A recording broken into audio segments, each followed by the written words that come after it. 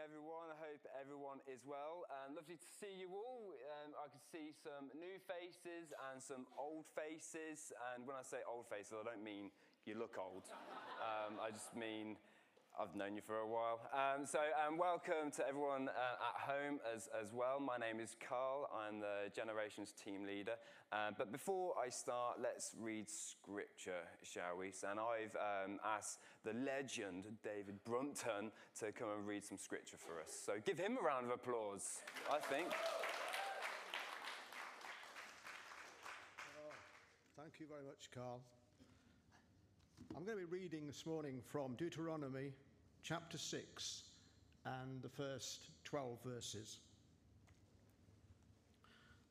These are the commands, decrees, and laws the Lord your God directed me to teach you to observe in the land that you are crossing the Jordan to possess, so that you, your children, and their children after them may fear the Lord your God as long as you live by keeping all his decrees and commands that I give you, and so that you may enjoy long life.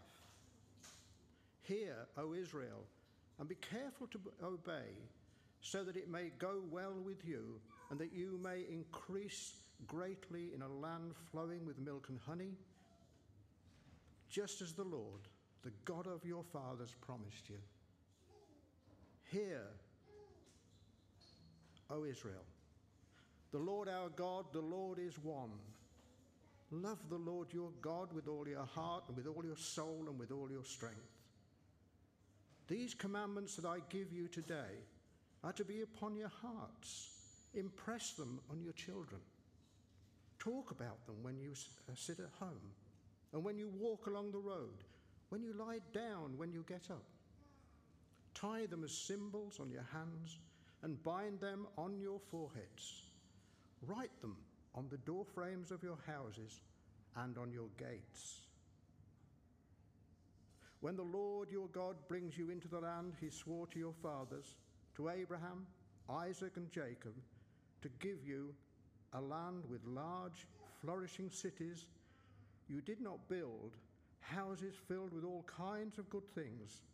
You did not provide wells you did not dig, and vineyards and olive groves you did not plant. Then when you eat and are satisfied, be careful that you do not forget the Lord who brought you out of Egypt, out of the land of slavery. Blessed be the words of the Lord. Amen. Thank you very much. Good morning. I hope everyone is well. And I hope you are enjoying my favourite season of autumn. Any autumn fans in the room? Like 5. I love autumn. Autumn for me is thick jumpers, cold morning walks with strong coffee. It has to be really strong coffee. And throughout lockdown, actually, I've become a bit of a coffee snob. No instant stuff, just real coffee. And cool-looking trees, fire pits, and of course, American football. Any American football fans in here? 2. Fantastic. So I lead the Generations work here, and this morning I want to chat about the Generations. And I'm not going to unveil this kind of 12-step plan for the next 25 years of church, but to simply share my heart, my biblical understanding, and why I think living through this lens of the heart of the Generations is a life-giving, holistic way of Jesus, way of living. And just to note, I am still on this discovery. I am praying, reading, speaking, and there's a load of stuff out there that for me is undiscovered, which is really exciting. And I could chat about this topic in church for years, because the thing is, it's not a program. I'm not here to sell a program, but it's a way of living. But I will try and do it in this morning, which will be quite interesting. I just have to say, I hate speaking from this book of the Bible, not because of the context, because I can't say it hence why I've asked Dave to speak for it. I always get Deuteronomy. I can never say it, and it always makes me really anxious about that. But so when I say the key texts, I mean Deuteronomy, okay? So this was the key text this morning, and this is what the generations work is all about. But before I go into all of that stuff, let's take stock of where we are at the minute. These last couple of years have been strange, haven't they? A little bit strange. We have seen stuff like COVID, which is still going on. You know, it's still going into schools. It's just a little bit crazy at the minute. We've seen people work from home. It was made illegal to see our families.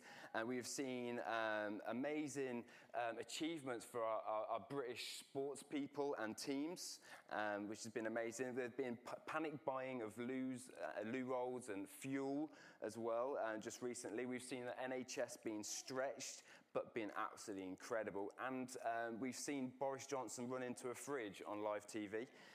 Which was, again, quite interesting.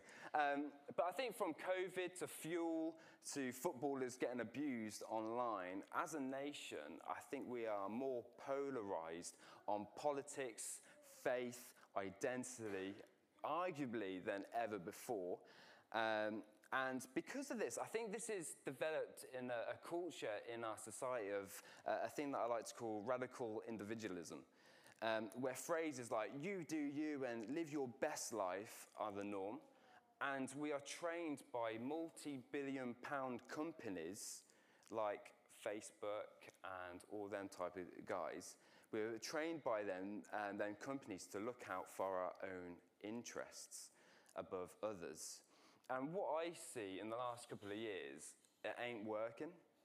That type of way of life isn't working. All you need to do is look on your comment section on Facebook if you're over 30.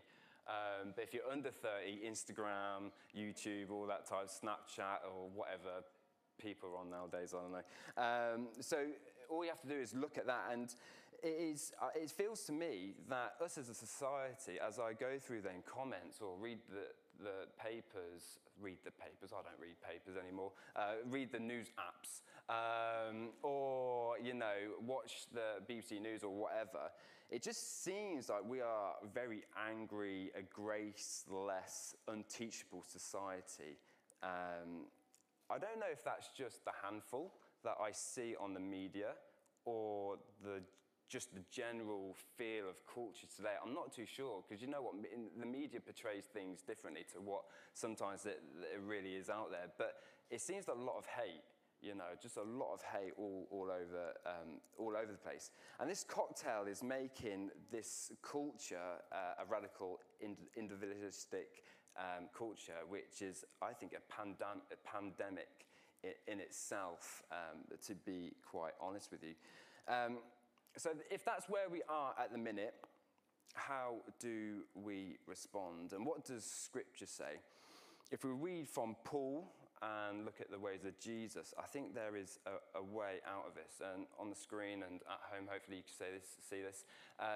In 1 Corinthians 12, this is where Paul is talking about the church as the body of Christ.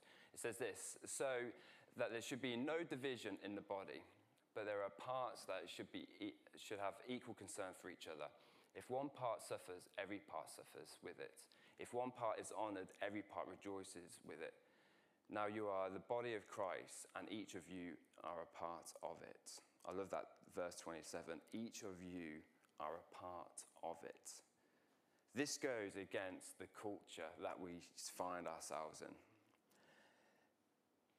And what this is saying, that we ought to give ourselves to each other, to surrender ourselves to someone or something beyond ourselves.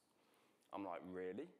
Can't I just come to church on a Sunday and go to life group on a Wednesday, or cast YouTube to the TV, the service to the TV? I don't think we can. I don't think that cuts it. Like just coming to church and life group and that type of stuff. I don't think it cuts it. And please hear me when I say stuff like this, because this isn't a guilt trip here. I'm not standing here like throwing out guilt trips, because I'm preaching to myself, because I can see another way to live. And I think that other way to live, in a nutshell, is Matthew 22, where Jesus is speaking to the religious leaders. And in a nutshell, he says that love your God and love others with everything you got. And like I said, Jesus was there speaking to the religious leaders at the time, and they were trying to trap him. And he was actually quoting from the key text from this morning. So love God, love each other with everything we got. This is God's heart, to love him and each other with authenticity, grace, sacrifice, joy, gladness. I've been at church now. I became a Christian when I was 15. I'm now 33, so it's been a while. I've been around church for quite a while, and I kind of know how it works and what the culture's like and all that type of stuff. And church can be, and often is, a very lonely place at times. And I believe that in the West, the Western church, I'm not just talking just about Beck, I'm just thinking about the Western church as a whole, the body, the church, isn't speaking to itself. And as a result, it's hurting. So I think one of the issues with the Western church is that we see church as community, not family, even though we use the word family quite a lot. We do use that word family quite a lot, but I think sometimes in the Western church we see it as more of a community. And when we see it as a community, we invest in the center. We invest in the church as the center.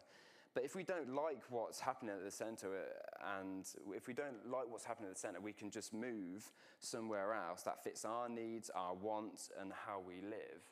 And yes, there are seasons for people to move on. And again, this isn't a jab at anyone. I'm just speaking into the culture that I see at the minute. But when we see it as family, when we see church as family, we invest in other people despite our differences, needs, and wants. That's the difference there. And I want to encourage us to see church as family, not community. And we see throughout the whole of Scripture, this is what church is, family. We are described in Ephesians 5 as the bride of Christ, for we are members of his body. For this reason, a man will leave his father and mother and be united with his wife, and the two become one flesh. This is a profound mystery, but I am talking about Christ, the church, the bride of Christ, marriage. That is relational imagery. We just read 1 Corinthians, the body of Christ, where it talks about us being a body. We are knitted together. We are knitted together. We are the same flesh. And Ephesians 2, it says this: consequently, you are no longer foreigners and strangers, but fellow citizens with God's people, and also members of his household, built on the foundations of the apostles and prophets, with Christ Jesus himself as the chief cornerstone. In him, the whole building is joined together and rises to become a holy temple in the Lord. And in him, you are too being built together to become the dwelling place which God lives by his Spirit. I love that. Citizens, family, household. Again, relational imagery. Because I don't think we are designed to be alone in our own little peer groups, which is what churches are designed to do. Like, since I came into the church, we've had children's work, creche, youth work, men's, women's, seniors, students, and everything in between. That's how it's set up. We're all in our little peer groups. And I'm thinking, are we missing a trick? And I genuinely believe so, because we weren't designed to be alone. In the creation story in Genesis 2, it says this: the Lord says, it is not good for man to be alone. I'll make a helper suitable for him. Generations 2, the creation, back in creation. And as I was preparing this struck me. I was like, yeah, of course. But Adam wasn't alone. He had the Trinity. And I always thought, yeah, Adam must have been really, he had the Trinity. We can arguably say he had everything that he ever needed. But isn't it awesome to know that even God knows that people need other people? I think that's amazing. And this intergenerational church that I want to chat about today I think it is transformative. If we do this, I think it'd just be absolutely incredible. But the thing is, this intergenerational church isn't a new idea that I've kind of been thinking about for the last couple of years. I've kind of dreamt up. It's actually an ancient idea. And we see it throughout the whole of Scripture. The whole of Scripture, we see the whole generations, all the generations going through life together and doing life together. All generations walked through the sea out of Egypt.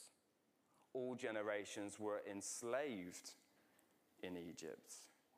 They all traveled through the wilderness, sharing stories about what God did. They all went into exile.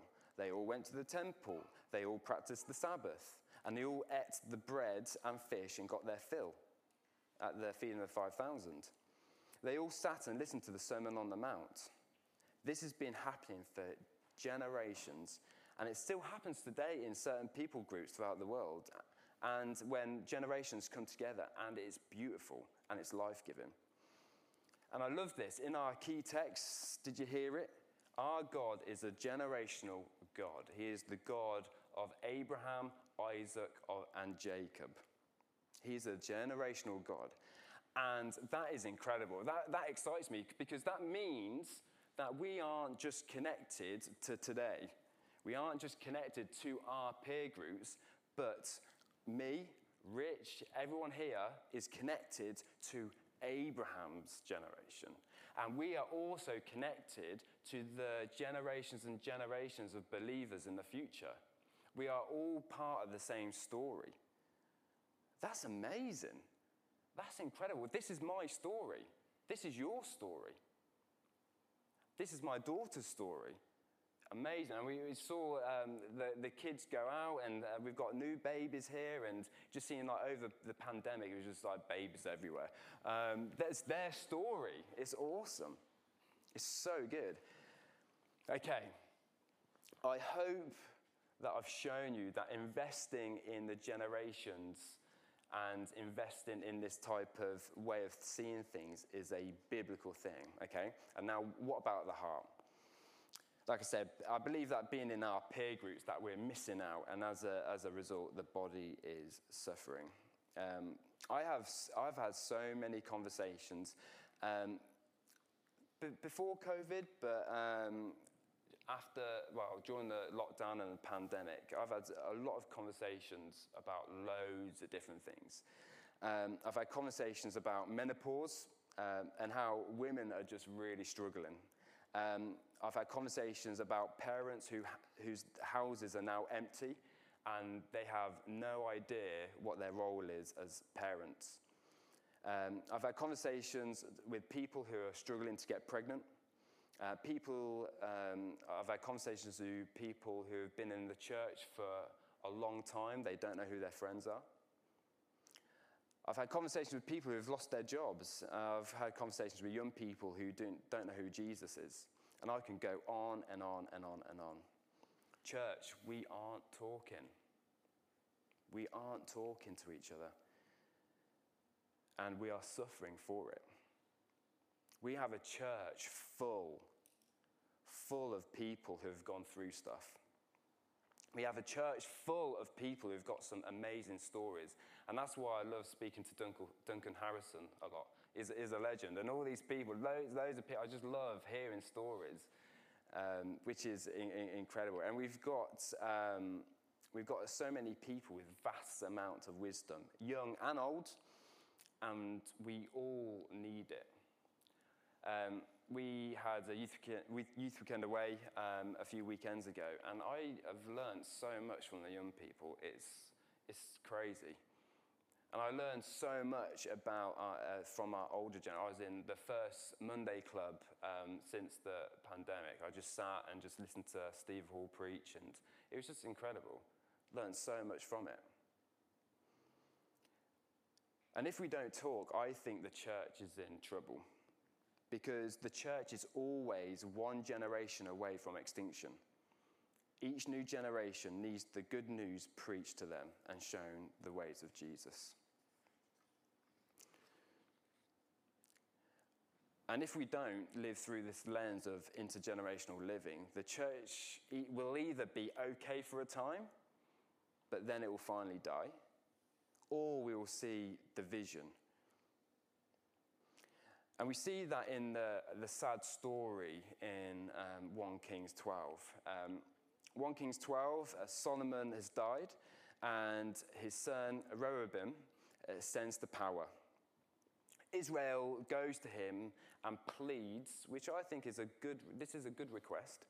They plead to him to have respite and to lighten the load, because the load is too heavy. And Rehoboam responds in two ways. First, he goes to the elders and asks for their advice. And the elders say, yeah, give them respite, lighten the workload, give them grace. And then he goes to his peers, and his peers say, no, absolutely not. We've got it sweet here. What I want you to do is, what we think you should do is actually make the work harder. Just go heavy on them.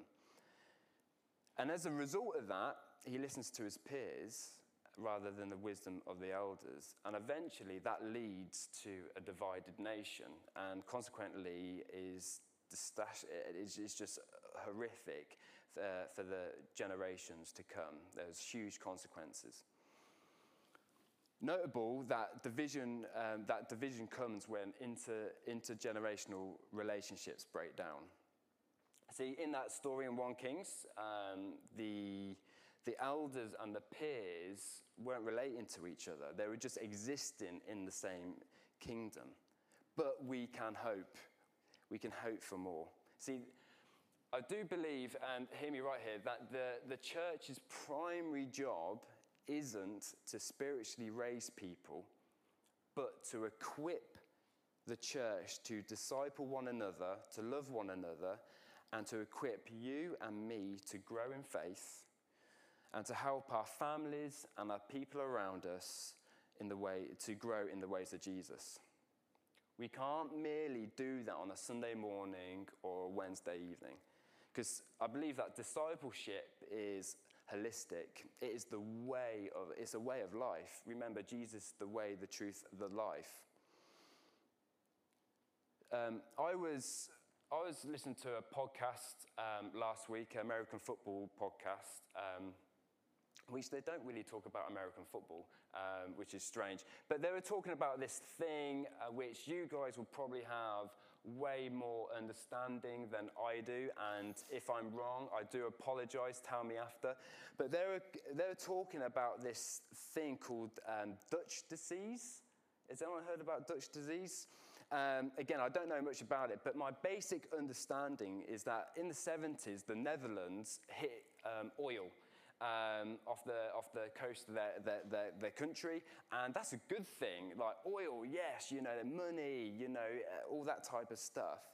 And they got really excited, which is pretty cool. But this created a bit of a paradox where it harmed the country's broader economy, because all of their focus went into oil. And as a result, unemployment rose. The imports increased, and non-oil products became less competitive. And the Netherlands started to suffer. So what they did, they said, we can't go on like this. So what they did, they looked broader, and they invested into things like non-oil products such as solar and wind. And now we see, especially the Scandinavian countries, they're benefiting. And I saw that actually as I was thinking about this. I went to Aberdeen in the summer. I used to live in Aberdeen when it was absolutely booming, and I absolutely loved it. And I went up there, and the city's just totally changed, totally changed. Obviously, if you don't know about Aberdeen, huge oil, the city just runs on oil. And since the 2008 crash, it has just not been the same. And I went up there, 2021, and it's still suffering from the 2008 crash. In short, the Netherlands started to focus on one area and started to neglect other areas. And the same with us. We can't expect us to grow and our children, natural or spiritual children, in relationship with Jesus or with each other, or in discipleship if we do faith just on a Sunday or once in the midweek.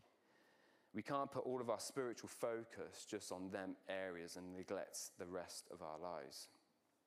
And I believe if we do, our churches and families will suffer because discipleship is broader. My view of discipleship is this, is praying in the car out loud on the school run when an ambulance flies by, and this creates windows to your children that your prayer life is active. It's asking a young person what it's like being a teenager today while you bake alongside them. It's sharing your testimony while you serve coffee on a Sunday morning. It's helping a 17-year-old change the oil in their car. It's sitting with new parents and praying with them because they have no idea what they're doing. And I want to thank people that helped me and Sam with that. You know who you are. It's speaking to your mom or nan who has Alzheimer's. It's speaking about Jesus in everyday life, as we heard in the key text, because you love them and love Jesus. It's family. That's what it takes. It's just normal life lived intentionally. And I want to say this, and this is really important. It takes all of us. It takes single people, married people, families, divorcees, widows, kidless, grandparents, godparents, because all of us are the body of Christ. All of us. So look at Paul, not Pastor Paul, but the Apostle Paul. Was he a father? No. But yes. But he wasn't. He wasn't a father, but he was a father, really. He was a father to Timothy. We see here, 2 Timothy 1, verse 2. To Timothy, my dear son. He was also a parent of the church in Thessalonians. It says, just as a nursing mother cares for her children, so we care for you, because we love you so much. We are delighted to share with you not only the gospel of God, but our lives as well. What a beautiful verse. What a beautiful verse. Even though he had no biological children of his own, he was still a parent. He was still a grandparent. Heck, Jesus was single. We believe, I think it is believed that he was fatherless. He had no children of his own, but yet he knew the importance of investing into generations and loving one another. It takes a whole family, and when I say family, all of us, the church, to blend culture and to grow in the ways of Jesus. 1 John 13:35 says this. By this, everyone will know that you are my disciples if you love one another.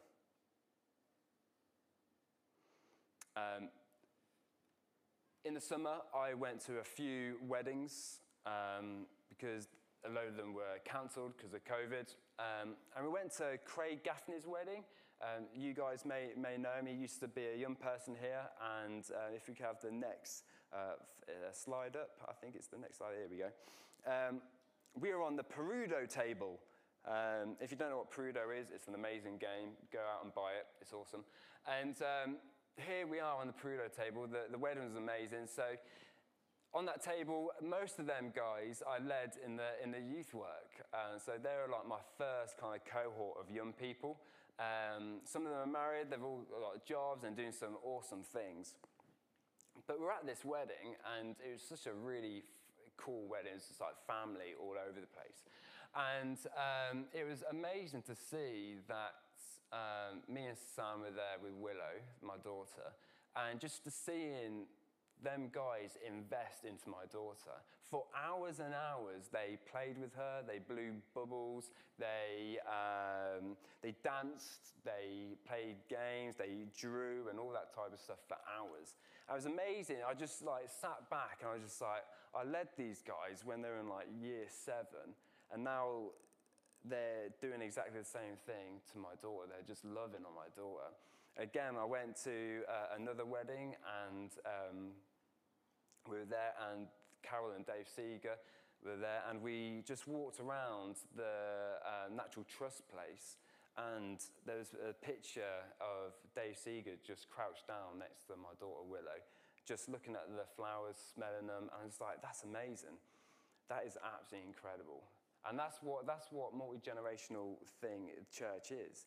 It is loving each other and doing life together. And we started looking this morning where we are and where society is a bit of a mess. And I generally think that the church is the only way out.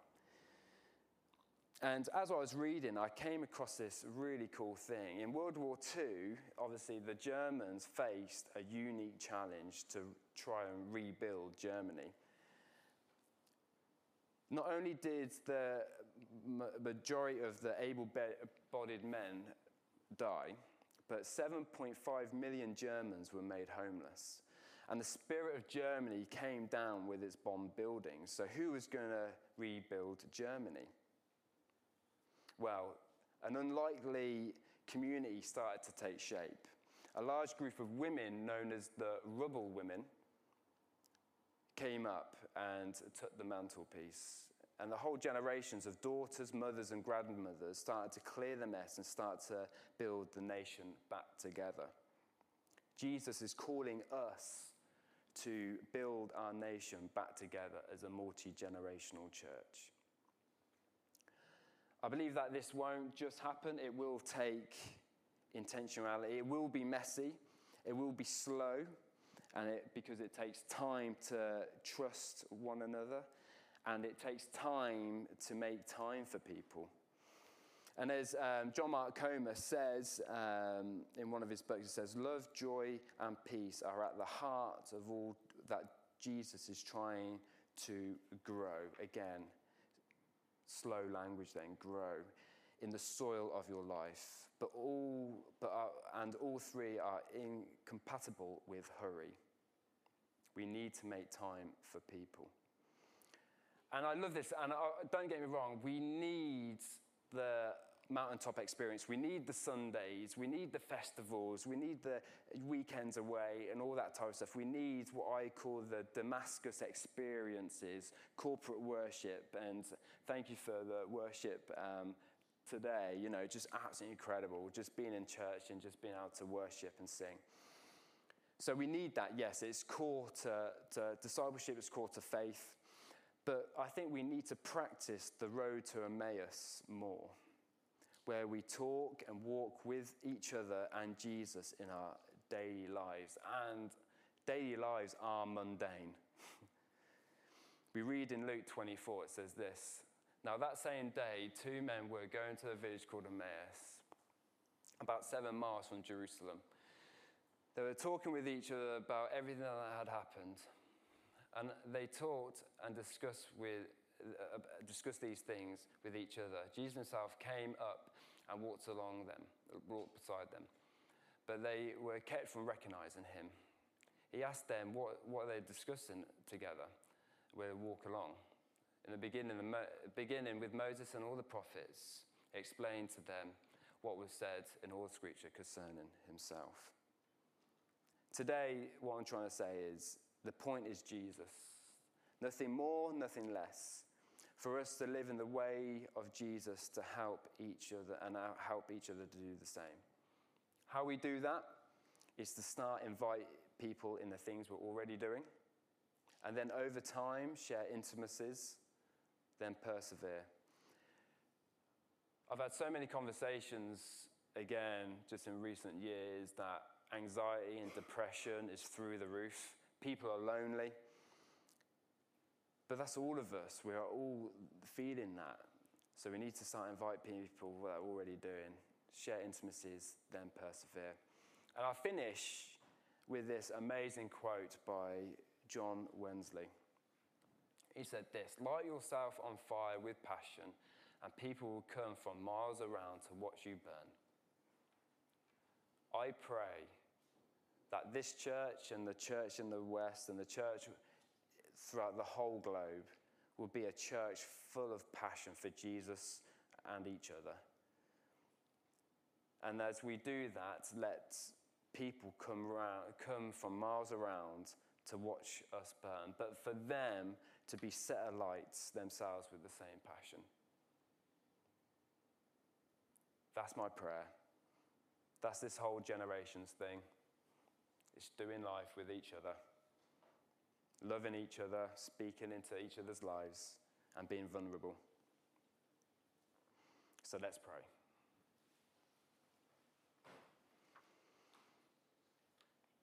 Lord Jesus, I want to thank you for today.